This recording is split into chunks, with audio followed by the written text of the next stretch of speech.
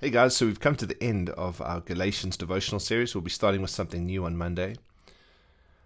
But here we are right at the end, and what's quite profound about this part is in Galatians chapter 6, 11 to 18, which is our text for today. This is where Paul takes the pen from the scribe.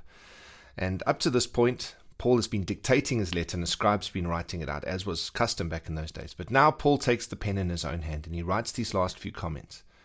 I'm hoping to slam something home into all of our thinking today. Into my own thinking, just around truth and around freedom and around grace as we finish looking at this. And I trust that maybe even, not that I think that there's anything particularly great about, because I've done these devotionals, but I trust that you do take some time to go back over these and listen to them again. Friends, we need to understand what grace really means, what this gospel of grace really means. And so Paul takes the pen. And so from verse 11 of chapter 6, he says, "See what large letters I use as I write to you with my own hand. Those who want to impress people by means of the flesh are trying to compel you to be circumcised. The only reason they do this is to avoid being persecuted for the cross of Christ. Not even those who are circumcised keep the law, yet they want you to be circumcised, that they may boast about your circumcision in the flesh. May I never boast except in the cross of our Lord Jesus Christ, through which the world has been crucified to me and I to the world. Neither circumcision nor uncircumcision means anything. What counts is this new creation. Peace and mercy to all who follow this rule, to the Israel of God. From now on, let no one cause me trouble, for I bear on my body the marks of Jesus. The grace of our Lord Jesus Christ be with your spirit, brothers and sisters. Amen." So Paul's taken this pen because this part is flippin' important. This is his like coup de grace, the final thing. And this is where Paul kind of aims his last salvo at his last bullets at the guys who've come in to try and deceive the Galatian church. And what he says is, do you understand, guys, what's really going on here? They don't care about you. Legalism doesn't give a damn about you. What it's trying to do is win you over for itself. And that's what these guys were trying to do. They were trying to win the Galatians over to themselves, to create a separate and more holy church.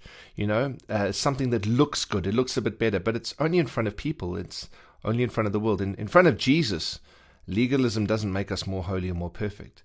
And I think we have to be incredibly careful when it comes to comparison in the church. And these are more holy, and because of outward signs. And Paul here is saying this, and I'd like to make a few comments to us personally today, the same as Paul has, in line with what he said is. And so here's the first thing. Can I ask you this? And this is what Paul was asking the church. Please don't be the trophy of an insecure leader. Please don't be the trophy of the enemy, where he's told you something, and so he's called you to himself and away from the true gospel and towards his gospel, which you have to try and earn now. Please don't be that person. Don't be the trophy of your own insecure, unsure mind. Unsure mind where it's you're not living from conviction anymore, but it's maybe from confusion. And so you're listening to all the other voices. And so you become a trophy on someone else's trophy cabinet. We are the trophies of Christ and Christ alone because of what he's done through the gospel. We can even try and make our effort ourselves, and that's the core of legalism, that I try really hard and so I can hold up my own works as a trophy. Friends, there is no trophy. That's what Paul's saying. He glories only in the cross of Christ. The only trophy we have is the fact that we are the trophies of Jesus. He has won us for himself. And the way we become a trophy is when we are compelled by the arguments of people and the concepts of people, rather than following in the grace of Jesus. To receive it freely from Jesus and not go and buy it from someone else, like we've been talking about. And what these guys were doing when they came to the Galatian church is they were saying to the Galatian church, it's too free, it's too cheap. So take a hit, pay a cost in your body, circumcision, take an easy way out. And what they were actually looking to do with the Galatian church was create a bit of like synchronization between the Jewish faith and between the Christian faith. They were saying, if you identify as a Christian and you stand for everything that God has said, you're going to experience some serious persecution. It's going to be crazy. So take the hit up front, right? Make it look like you agree with Christianity, but actually what you're doing is you're adding just enough of the world, just enough of this of circumcision, which was the Jewish tradition, just enough of it that you won't be persecuted. Because the Romans had accepted Judaism, but they hadn't accepted Christianity. So if you add a little bit of Judaism, you can hide under that banner And friends, we Christians, and we aren't looking to sugarcoat the gospel. We want to be contextual. We want to love people. We want to speak in the language of the world, but we want to speak the message of the gospel. And we can't water that down. We've got to stand for what is true. And so what's happening here is they're doing stuff to make them look devout and make them look spiritual. And it's very easy for us to want to do the same. But friends, outward pretense and outward putting on a show is empty and hollow because it's only to the world and it's not in the light of Jesus himself who came to speak to us.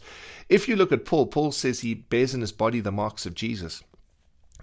Right? The legalists would say that grace was too free and too easy, and so they were paying this cost of circumcision.